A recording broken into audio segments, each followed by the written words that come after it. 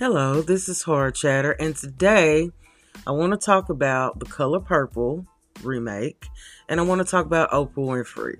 Well, there was a premiere here recently, and the people say Oprah and Taraji P. Henson got beef.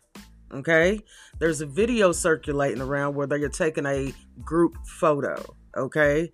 And let's see, she was moving around. She moved to the end. She didn't stay where she was supposed to. And Taraji P. Henson just came out talking about not getting paid for her acting, okay, and her role in acting, okay? So for this to be happening at this time, I could see it. I could see it. Taraji P. Henson is literally looking up in the sky like she's praying for God for this moment to be over with. She can't even hide how disgusted and how hurt she really is. And here's the thing. We are in this age of people coming out and talking. Don't be silent. If there's something wrong, just come out and say that there's something wrong. Oprah, to me, her cars will get ready to come tumbling down. She's very arrogant in her movements and her ways. She places her hands inappropriately on people's shoulders and stuff. I don't like anything about her. I really don't.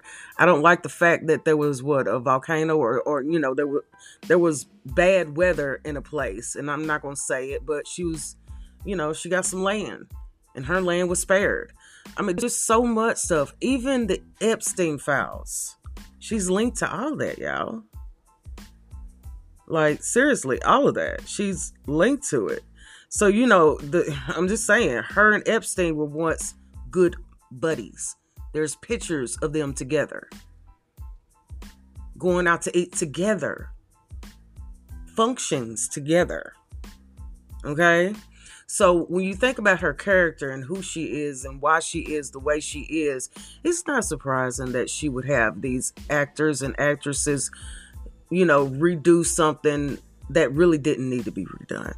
This is all for Oprah Winfrey. Okay? The color purple, in my opinion, is demeaning to Black women. Okay? The portrayal of women in this is horrible. The abuse that they have to go through during the filming of this is horrible. Why would you subject somebody to that?